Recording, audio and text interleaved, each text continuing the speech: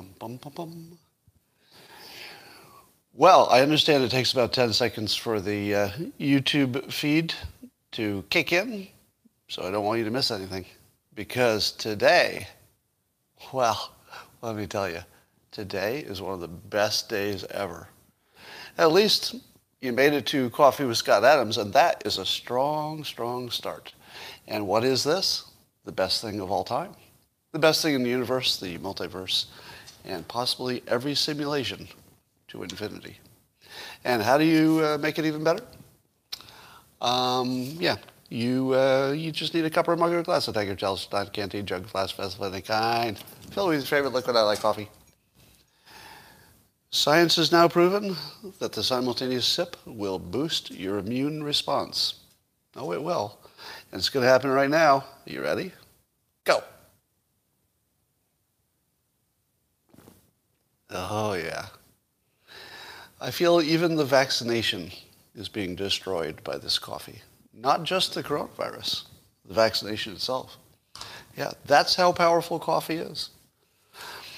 Well, let's talk about all the fake news. I like to start with the fake news first. We got fake news from CNN and a little more fake news from Fox News. Let's see who's the fakest. CNN has the following headline. Texas school administrator told teachers to include Holocaust books with, quote, opposing views when explaining the new state law. What? That's the headline. There's some school where the administrator said, you know, you're going to need a second opinion on this whole Holocaust situation. Now, does that sound like real news? Do you think this really happened? It's a headline.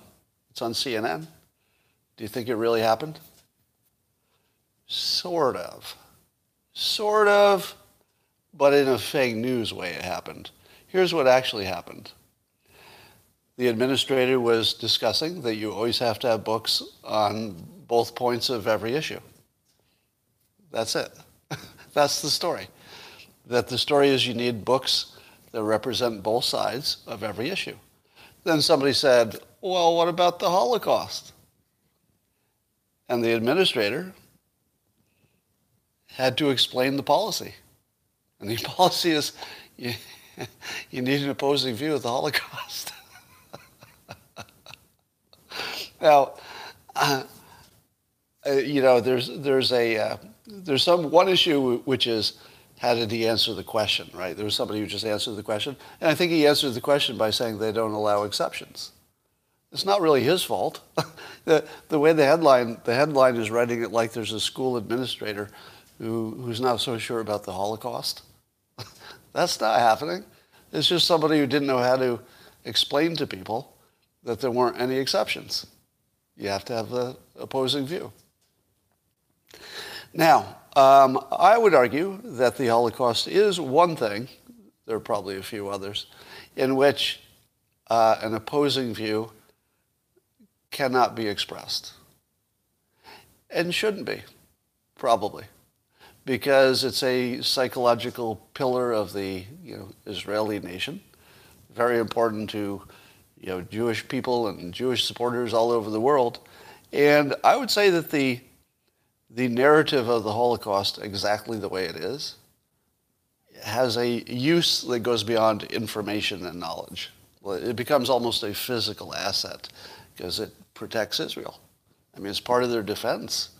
So I don't think that you should necessarily question something that has turned from an idea into a physical reality, if that physical reality is keeping people safe.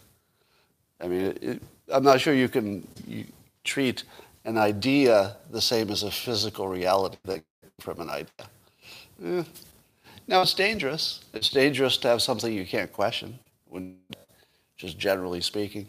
But just in the same way I would argue that we should all have free speech. I would argue with that. Right? We should all have free speech. No argument. But do I think you should say the N-word if you're not black? No. No. Because that word isn't like other words. To imagine that every word is like every other word is just not realistic. Right? That word has translated into the physical world, right? It's so palpable. It's not even really a word or a concept anymore. It's more like a physical object. I'm being a little hyperbolic here, but you can't treat all the words the same. That's not the real world. Anyway, so that's CNN's fake news, trying to make it look like this Texas administrator was pro-Holocaust or something. And it was just somebody trying to explain a rule that didn't handle exceptions. How about Fox News? How are they doing? Well, they ran an opinion piece by Senator Marco Rubio. Now, keep in mind, this is not Fox News' opinion, but they put it on their website. So whatever Rubio says here, they have to take a little bit of, tangential responsibility. And this is what they say, Senator Rubio says. He says, for weeks, rumors have swirled in Washington about President Joe Biden's climate czar, John Kerry, and his opposition to taking concrete action against the Chinese Communist Party's use of slave labor. So John Kerry's he's not going hard against China for their slave labor. And Rubio goes on, he says, now we may have an answer about his reluctance to take action. According to a new report, Kerry and his wife have at least $1 million invested in a Chinese investment group called Hill House, and I guess they have some, and then that group has some connections to some slave labor. But what Kerry invested in was not the company that does the slave labor, but rather a group that invests in companies in general, including at least one involved in slave labor, allegedly. Now, do I have to do a Dr. Evil impression to tell you what's wrong with this story? Can anybody do the impression in the comments? You know where I'm going, right? So I just, Googled the net worth of John Kerry. It's $250 million. He has a net worth of $250 million. Do you think he cares about $1 million? That's 1/250th of his net wealth. Do you think he even knew? Do you think he was even aware that he had an investment, which would be tiny in his case, in a company that also had investments in another company that was slave labor? I mean, you could argue he should have zero money in China, and I would argue that too. He should have zero money in China. But $1 million? You think John Kerry's going to throw the United States under the bus for $1 million because he's a Democrat and you don't like him? I don't think so. I mean, he might be throwing the United States under the bus. He might be making bad decisions. That's a separate question. I'm just saying, if you think that a guy with $250 million is making decisions about the world because of the fate of his $1 million, that he can move anytime he wants. He's not. That's fake news. There's no way that's influencing his decisions. I'm not defending Kerry, right? I do not think the Biden administration is exactly nailing it when it comes to China. So I'm a critic of how they handle China, but this criticism doesn't make sense. This is a criticism you could only make if you've never been rich. Let me be blunt. I'm not even sure I would be influenced by $1 million investment, right? And I don't have $250 million. So I don't think this is fair. Glenn says you're completely wrong. I'm sorry. Well, now I'm thrown. I had this argument. I thought it made sense. I was just looking at the numbers and using my own personal experience. But now Glenn says I'm wrong. Well, now I'm rethinking everything. Glenn, you have thrown me for a loop. Here I thought I was making a little bit of sense, but Glenn comes in. Nope, you're wrong. Wow, I'm just going to quit. Give up, I give up. Glenn, QED, you win. Well, the hashtag Bare Shelves Biden is going around. Apparently, somebody paged bare shelves Biden at an airport. There's a video of the page. Paging bare shelves Biden. Bare shelves Biden. That's pretty funny. Here's my problem with Trump's current approach to running for re-election, one assumes. And it goes like this. What would Trump have to do to win re-election? Just show up and be quiet, right? Just show up, don't make any trouble. And just say, look at what I did on the border, look what I did in various places, and then just compare it. If you want more of what I did, vote for me. If you want more of what Biden's giving you, vote for him. I don't know how he could lose, right? How could he possibly lose? But on the other hand, asking Trump to not be Trump, is that fair? Is it realistic? Yeah, I don't think there's any chance he's going to change his technique. But the technique that was 100% right for the first election, I think is 100% wrong for the second one. What do you think? Because the being provocative and being, more extreme than even his base really worked on the first election. But now we look at, we can look at his track record as a president, which is completely different, right? When he was running for president, he didn't have any track record, and he was a newbie to politics in a sense. But now he has a track record. Just compare it. Just compare your statistics to Biden and say, what do you think? That's all he has to do to win, I think.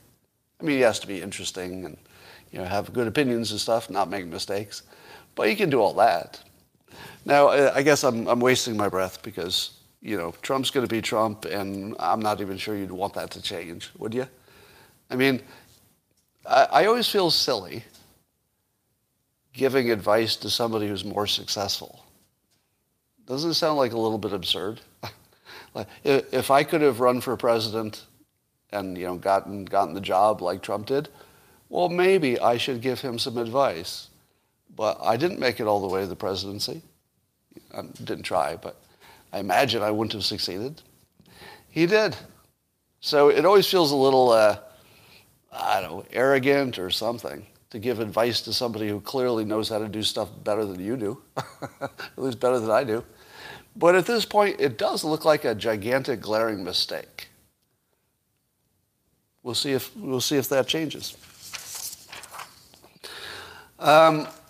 So a report from an ICU doctor that said it was statistically impossible for this doctor to see in the ICU what the doctor is saying.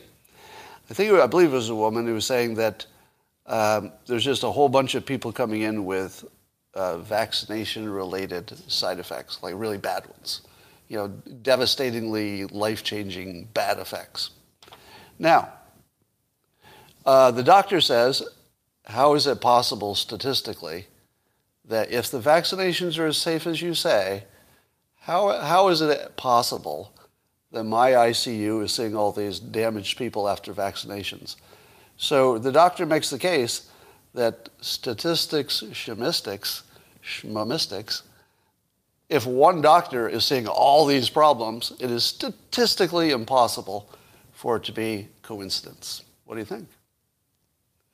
What do you think? Statistically impossible that one doctor could see all these vaccination-related injuries. Anybody? Coincidence? Well, that would be a pretty big coincidence, says the doctor. What? Nobody's going to agree with the doctor? This is a doctor. Personal experience. It matters. All right, you're all too smart. You're all too smart. Yes, in a situation in which you have many, many hospitals and many, many ICUs and many, many people getting vaccinated, what are the odds that at least one of the ICUs will get a whole bunch of people that seem to have vaccination bad side effects? What are the odds that one ICU would have that? Thank you. The odds are exactly 100%. There's a 100% chance that at least one ICU would have this experience. Now, what would be the odds that the doctors in the ICU who experience this very odd thing that's 100% likely to happen to somebody, what are the odds that they would think it was a coincidence? Go ahead. What are the odds that the doctors themselves would think they were experiencing a coincidence when they get all these people coming in with vaccination-related side effects? Almost 100% chance they would think there was something going on. Because they're dumb? Because they are not good at statistics? No. They should feel exactly the way they do feel, which is, I imagine, I can't read their minds, but I imagine if you had that experience, you'd say, whoa, red flag, I better tell people. Is that the right decision? Whoa, red flag, I better tell everybody? Yes. If you're in the ICU and you see person after person with huge problems for one cause, yes, go public right away. But just remember, there's a 100% chance this had to happen by coincidence. There's a 100% chance that some ICU would have a weird outcome, and they'd want you to know, and they should. They should. We're going to talk about VAERS in a moment. So there's that. At the same time, I saw Dr. J. Bhattacharya said there's a lot to learn from this graph, and he showed a graph that I think a lot of people with vaccinations are still getting infected. So he says, what is the argument for mandates? If people who are getting vaccinated are still getting infected, this doctor says, so what's the point for mandates if you're still getting infected? Does that question even make sense? How does that question make sense? The question doesn't even make sense. What does mandates have to do with this? The mandate is disconnected from this question. It's just a separate question. All right. So a number of people have told me that the government has, quote, moved the goalposts on vaccinations. How many of you think that the government has moved the goalposts? First they told you, oh, these vaccinations will stop you from getting infected. And then it turned into, whoa, maybe they will stop you from getting infected. Maybe it just stops you from dying. So did they move the goalposts? I'm seeing lots of yeses, but some no's. That's not moving the goalpost. I mean, they said the goal is to vaccinate you so you don't get the vaccination. But now it's not. It's a different goal. Have they not moved the goalpost? Yeah, I'm seeing lots of yeses. They moved the goalpost. No, they didn't.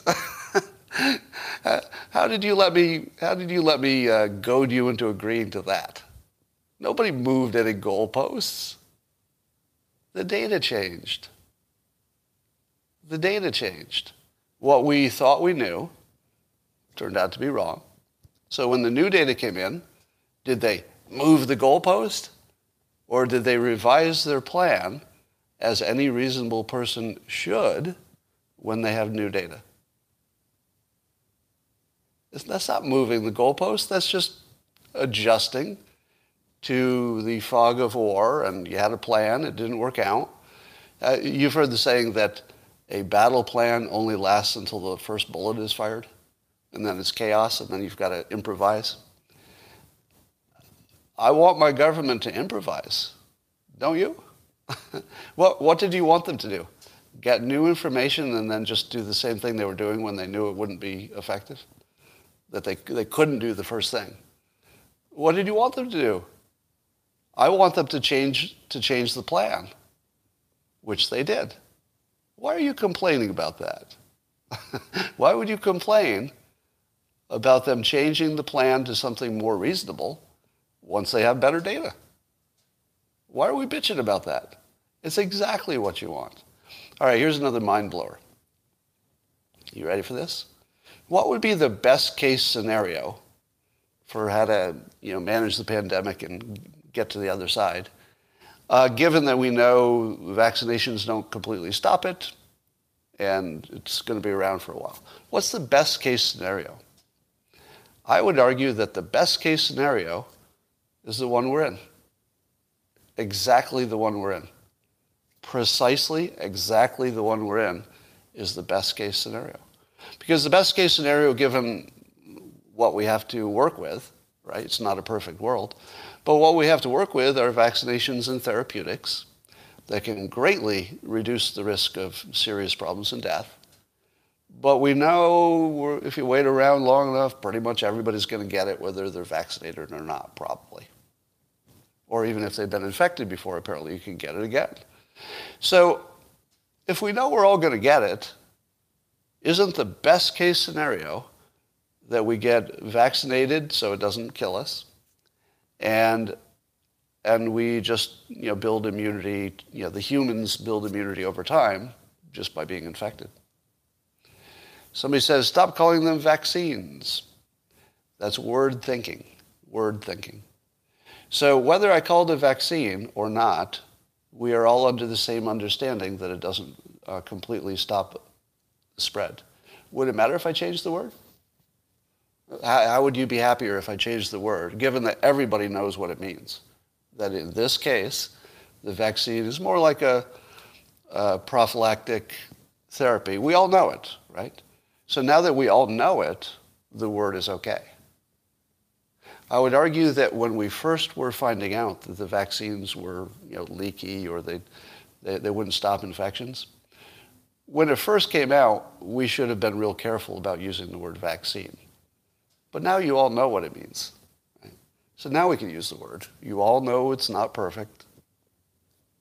So yes, it's different than other vaccines, but we know what it means, so the word's fine.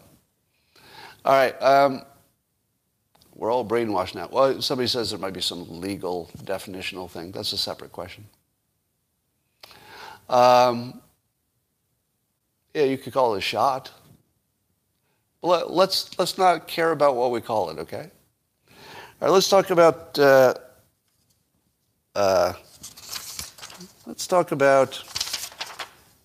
Joe Rogan versus Sanjay Gupta.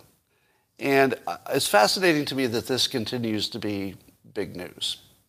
I mean, I'm very interested in it, so I love the story. So I guess I'm happy.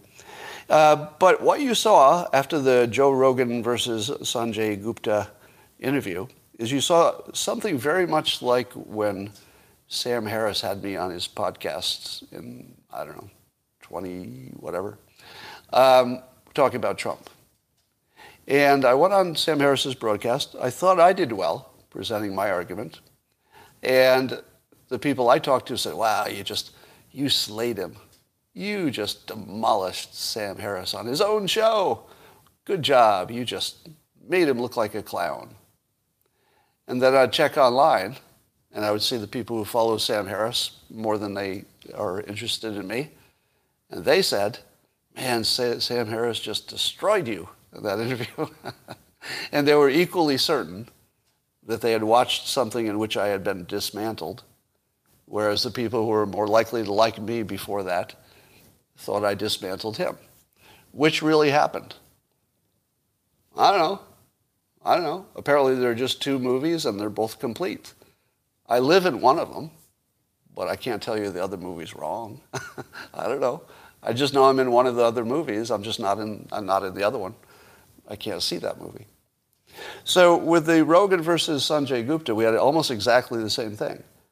We had, I'm seeing lots of people say, oh man, Joe Rogan demolished Sanjay Gupta. He just ripped him apart. That was great. Sanjay didn't have anything he could say to response. I didn't see that movie. What movie was that in? What movie did you see where Joe Rogan destroyed Sanjay Gupta? Did any of you see that? Was that the movie you saw? Because I didn't see it. I'm saying a yes. Sanjay hedged. So I'm just looking to see. All right, somebody's on to the right answer here. What I saw was Joe Rogan eviscerating CNN as a network for lying. That's what I saw. What did that have to do with Sanjay Gupta? I didn't see Rogan ever say that Sanjay Gupta called it horse medicine. Dr. Gupta never called it horse medicine. I don't think. He's not been accused of it. So when Sanjay was sort of put on the spot to defend CNN, did he do it? No, he didn't. I think my respect for Dr. Gupta, went up to another level. I already liked him. But I think he went up to another level because he didn't defend the network. He just didn't address it directly. Because it wasn't his problem. It was his employer's problem. It wasn't his. He didn't need to defend some problem he didn't cause. So he didn't defend it and let Joe Rogan's criticism stand. And that was exactly the right thing to do. I think that was ethically and communication-wise and on every other dimension. I think Sanjay Gupta handled that criticism of the network just right. Just right. But when they started talking about medicine, I'm sorry, but Sanjay Gupta showed that Joe had some big, big holes in his understanding of the odds of, what's the relative risk of one thing versus the other, and the fact that you can get reinfected if you have natural immunity too. There were some other things that Rogan didn't understand at the level that Sanjay Gupta did, statistically, not even medically, just about the statistics of things. So what I saw was Sanjay Gupta eviscerating Joe Rogan on the topic that Sanjay was there to talk about. But yes, Joe Rogan eviscerated Sanjay Gupta's network. But I don't think that was ever a debate. I think Sanjay just let that stand, as he should, as he should have. If he's being objective at all, he's just going to let that stand. All right, so that was my take. 2 movies.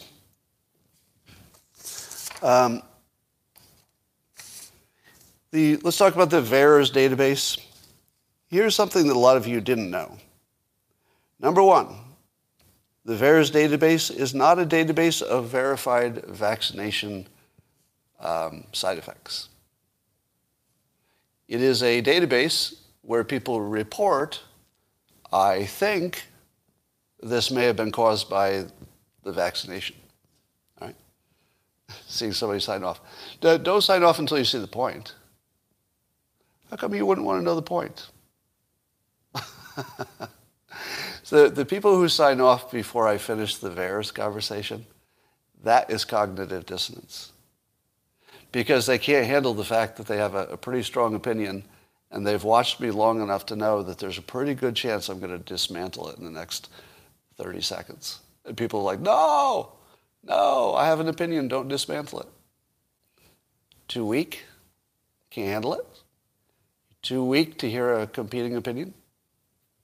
Don't be weak. Don't be weak. Hang in here. You can handle this. All right, so the VAERS database is just what people report. It's not what's true.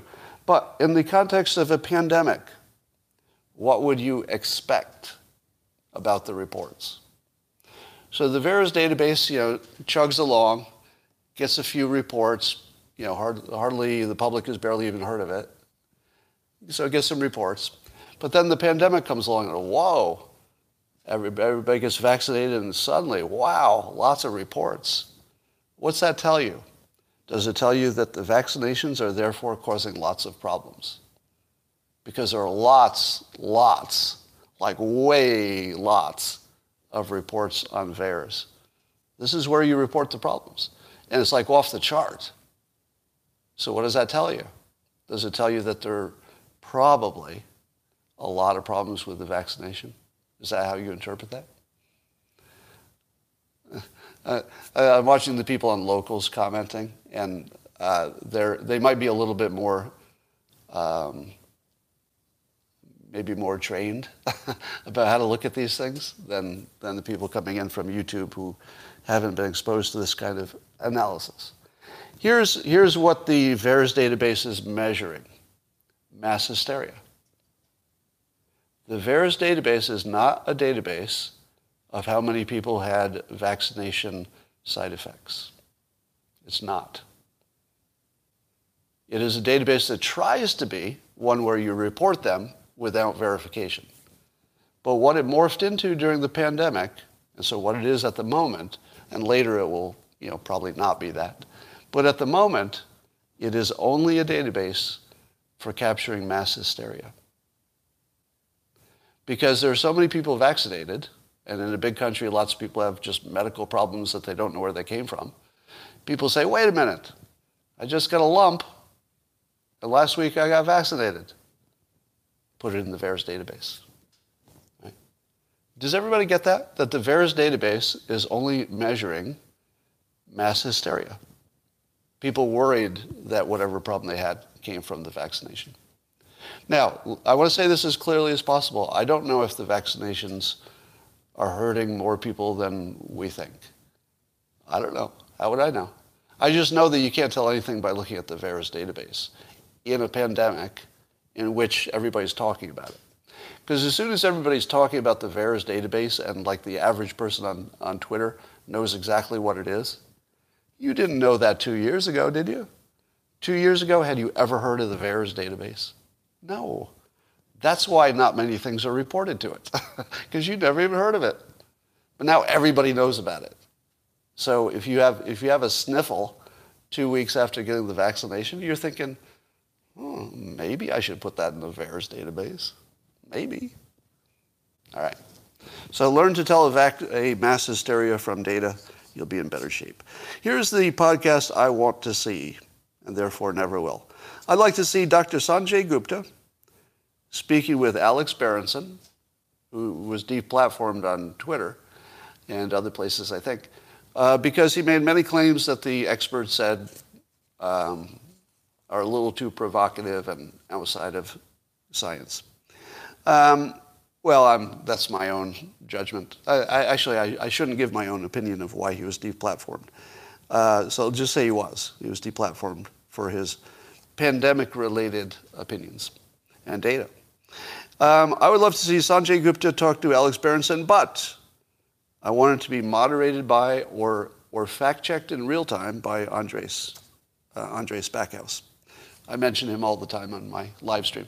So in my experience, he's the most productive thinker when it comes to looking at data. He's got a PhD in economics, and it's sort of his thing. So whenever I get here's this study, and I think, I don't know, should I believe that study? I always shoot it over to him. About half the time he comes back with, this study is garbage, and here's the reason. And he's almost always right, as far as I can tell. I mean, I'm not the one who can judge it, but it seems like it. So he usually gets the last word on a lot of these things. Now, let me ask you this. Have you ever seen that kind of setup for a podcast? Because I haven't. Usually what you see is an expert, a Sanjay Gupta, talking to a regular person who's the host of the podcast, let's say a Joe Rogan. How much can you learn when one expert talks to a non-expert on a podcast? Nothing. Nothing. That model just doesn't get you there. And in fact, I just told you, people watched that model and came away with completely different movies. Completely different movies. You have to put together a show that at least has a chance of producing one primary movie. In other words, one interpretation of what happened. And I think you could get there if you had two people who know what they're talking about. In this case, Alex Berenson, he's not a medical doctor, but he's one of the most famous critics, and he's done a super deep dive on his position. I'd like to see his super deep non-doctor take balanced against, Dr. Sanjay Gupta or somebody of, similar credibility. But I think, Gupta's got the communication skills on top of the knowledge. It could be a Dr. Drew, but somebody who has communication skills on top of medical expertise. And then have it moderated by somebody who does fact-checking in real time. Because most of these conversations are going to be, Alex claims X study tells him something, right? And then you need Andres to sit there and say, wait, that study has the following problems. And then you can evaluate, how much weight to put on that. So that's the podcast I want to see. I saw an opinion today. Was it in Epoch Times? Good publication. You should be following Epoch. I never know how to say that word. E-P-O-C-H. Tell me how to pronounce that. Epoch? Epoch? Or epoch? Epic? You're not all agreeing. You know what the word is. All right. And they had a report that an owner-operated independent truck drivers association warns that part of the problem, I don't know how big this is in relation to the whole problem, is the required drug and alcohol testing for truck drivers is, quote, a challenge for them. Yes, the drug and alcohol testing for truck drivers is a challenge. You know who else it's a challenge for? Everybody, basically. There aren't too many people who aren't on drugs or alcohol. But I guess the testing itself is probably, takes time out of their effectiveness. So it might be that they don't want to get into a profession in which they would be tested. That's probably got to limit the number of people. It's time to get the Amish driving trucks. No, I know. The Amish don't like their modern technology, but they also don't do a lot of drugs or alcohol. If we could just get the Amish to be a little bit flexible on the vehicle part. Or how about your Mormons? Let's get some Mormon truck drivers in there. The ones who actually don't drink and don't do drugs. And I wonder if you could pay more if you had somebody who was guaranteed to be alcohol and drug-free. I feel like you could pay them more, couldn't you? Because it seems like your insurance costs would be lower if there was some way you could demonstrate that you only hired people who were free of drugs and alcohol. So maybe you could pass that along to the drivers. Get a bunch of non-drug drivers, double their income. Maybe you get enough.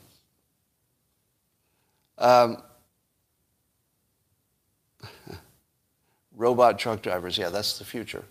But it's going to take a while for the Tesla robot-driven trucks. Eventually, I think all transportation is going to be automated trucks, right?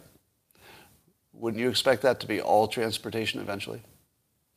I also wonder if we should build a truck-only series of highways where only trucks can be on it and it just crisscrosses the main part of the country and gets you close to everything. Because I feel like if you had a truck-only road and they were automated trucks, that you could really... Dr. John... I saw an idiot on the comments, and I thought, who is this idiot? It's Dr. Johnson again. Dr. Johnson, I don't believe you're a doctor. You seem to be a troll. But we'll put you in. We'll hide you on this channel. You're hidden, Dr. Johnson. He's the guy who comes on and no matter what I say, he says I'm shilling for vaccinations. No matter how many times I tell you, I don't care if you get vaccinated. I mean, I genuinely don't care. Most people think that I get accused of being afraid. Scott, you're just afraid because of your personal risk. That's why you're trying to talk everybody else into getting vaccinated. Number one, not trying to talk anybody into getting vaccinated. Number two, afraid of what? Isn't everybody afraid of something? You're either afraid of the vaccination itself or you're afraid of the COVID, so you get the vaccination. Is there anybody who's making decisions free of fear? I mean, it might be a statistical fear where you don't feel it in your bones, but you're trying to minimize your risk, right? So do I feel fear from COVID? Not vaccinated. I'm not sure I felt a giant risk before, but I definitely felt it before.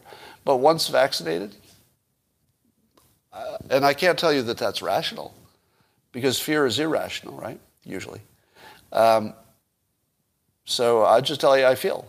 I don't feel anything that I could recognize as a fear of the virus.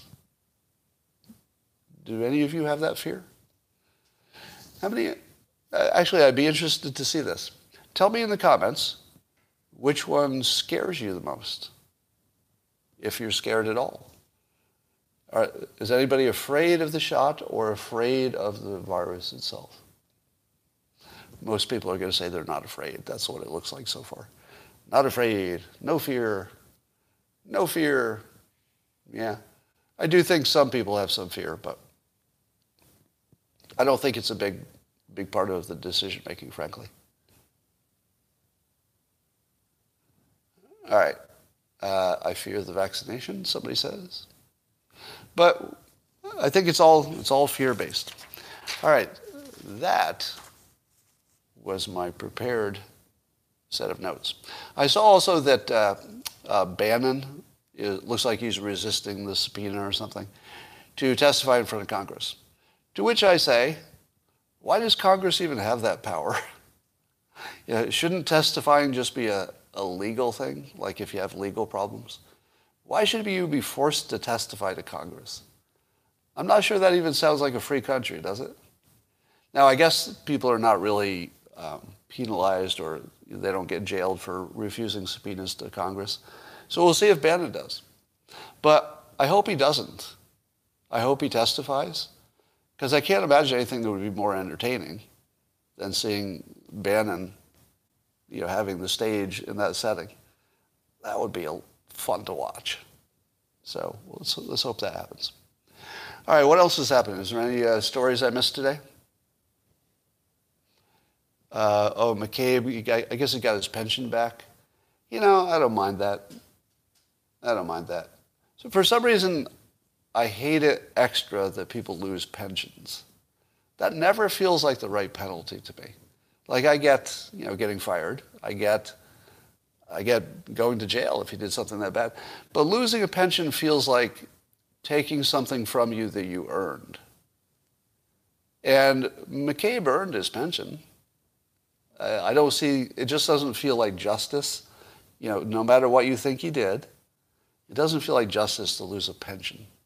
I mean, or you'd have to do something a lot worse, I suppose. I don't know. Can you please help end the mandates? Why? No, I'm opposed to mandates, so you don't have to convince me why I want them to go away. But why would you want me to do it? Does that seem fair? Because, I've told you that I've tried to not persuade on some of this stuff because it's unethical. The problem is I'm too persuasive. And I'd have to be really sure I'm right, or it has to be non-medical, so there's low risk. But I'd have to be really sure I was right to persuade people to do something medical. And I think even the mandates basically are a medical decision, in a sense. Can you persuade everyone to be happier and healthier? Yes. It's called the simultaneous SIP and all that comes with it. How many of you feel that I've made you happier?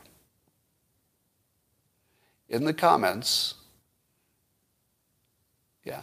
Now, on YouTube, you're not seeing this, but over on the locals, it's a subscription. See, it's just a sea of yeses. It's all yeses. It just lit up.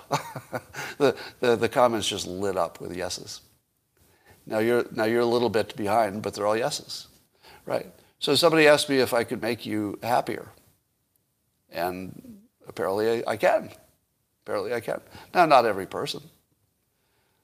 Kristen says my epistemology is flawed. Oh man, I was having a good day, but it turns out my epistemology is flawed. Alexa, what's an epistemology? Epistemology is a now-moving branch of philosophy that investigates the origin, nature, methods, and limits of human knowledge. Investigates the limits and nature of human knowledge. I guess mine's flawed. So good for you with your perfectly functioning epistemologies. Mine apparently is broken.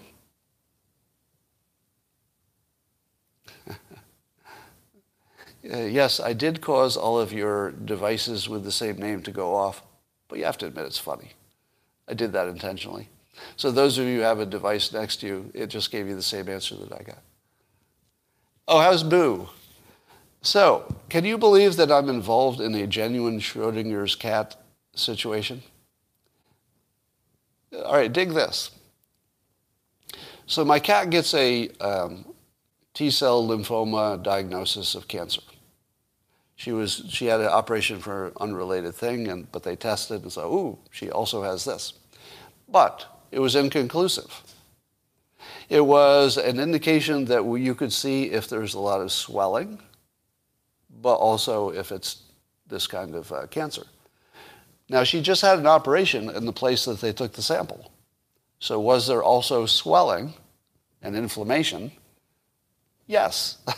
So the indication, it could be cancer, or it could be, well, of course, it's just swelling here. That's why it looks that way. So they did another test, and it came back ambiguous. So they're going to do another test. So then they checked her for lumps and stuff, didn't find any. So I think we have one or two tests that indicate there's a good chance she has it, and at least a few tests that don't show it, but probably should have. But none of them are conclusive. So if you know what Schrodinger's cat refers to, it's a famous science/philosophy experiment where you put a live cat in a box. There's some kind of radioactive decaying thing that's truly random, and if it decays in one way, it'll trigger something that kills the cat, and if it goes another way, it doesn't.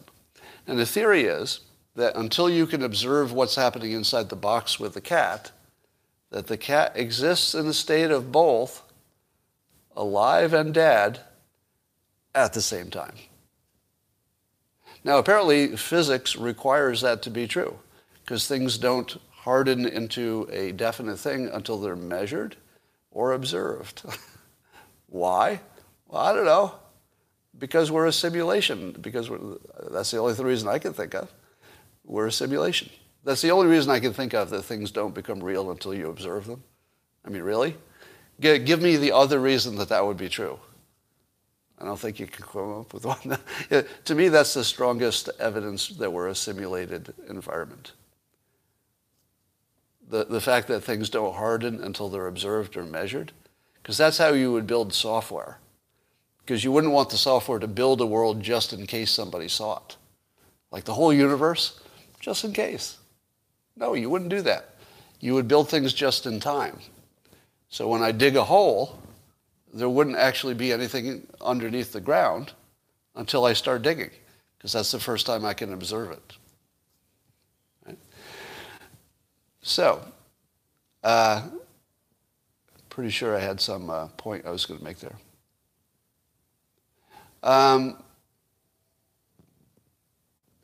Don't agree. Don't agree. It's quantum theory. Anyway, so back to my cat. So I literally have a Schrodinger's cat situation.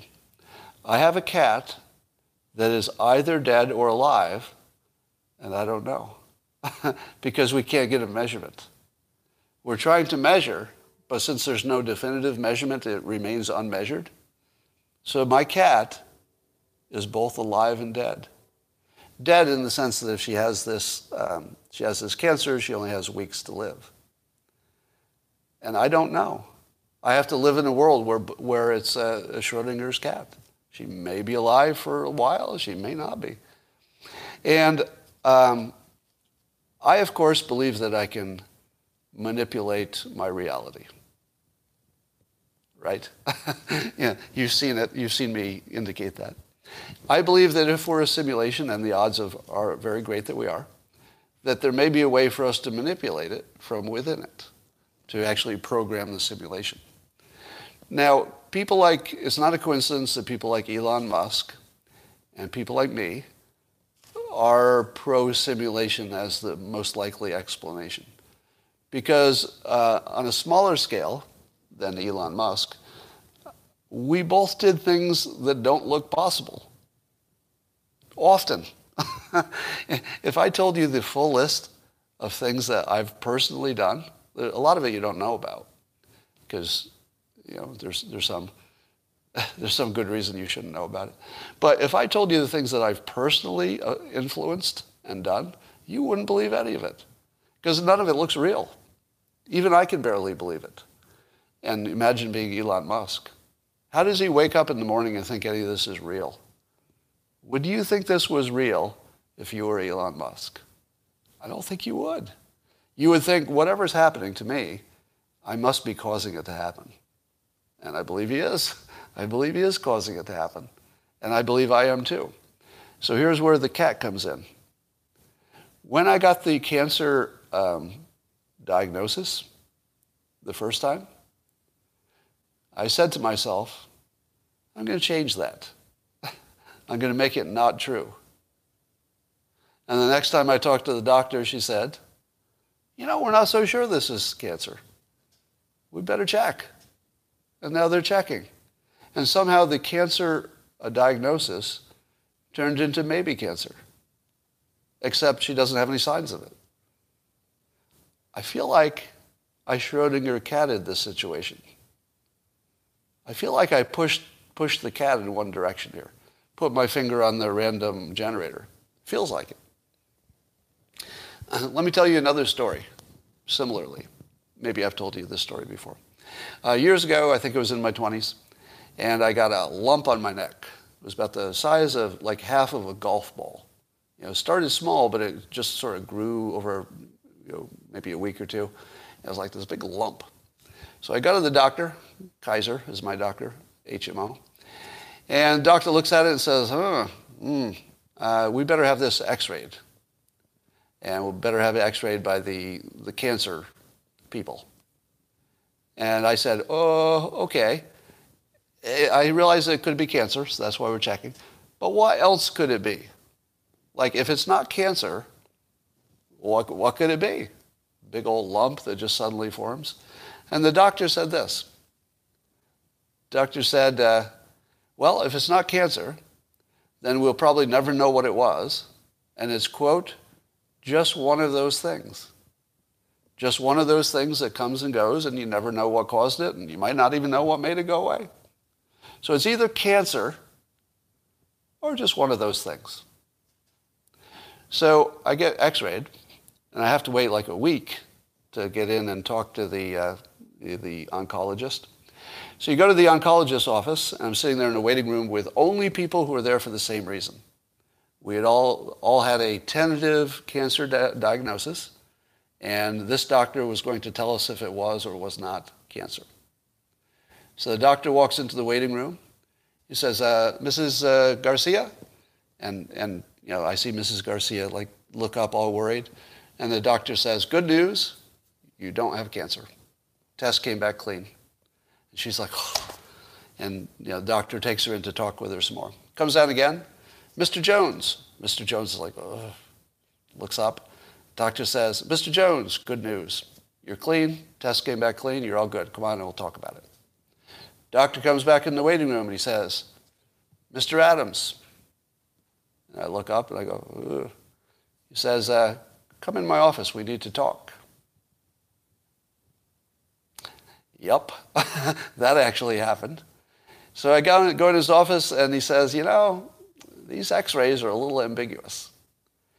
And I said, well, if it's not cancer, what else could it be?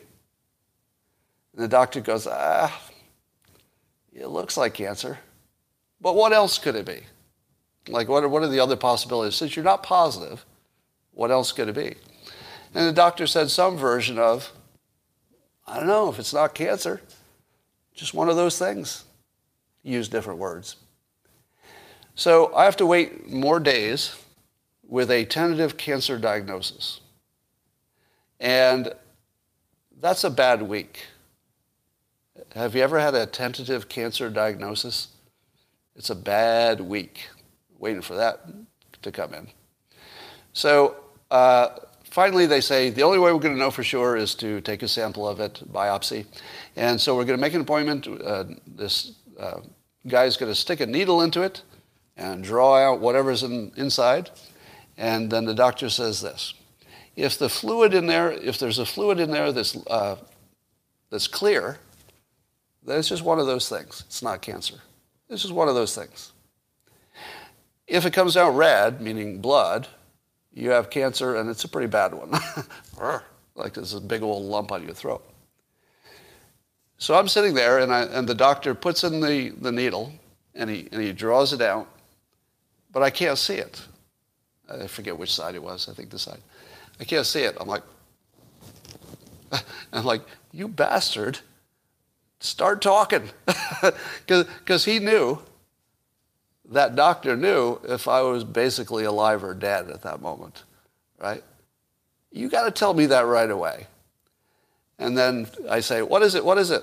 And he says, oh, it's clear liquid. Just one of those things.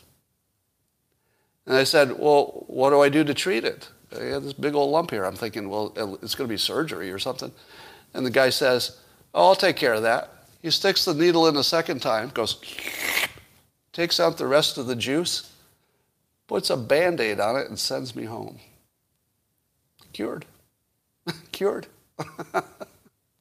Now, at the time, I thought I did have a cancer diagnosis, and I did think I needed to change reality because I was in a Schrodinger's cat situation.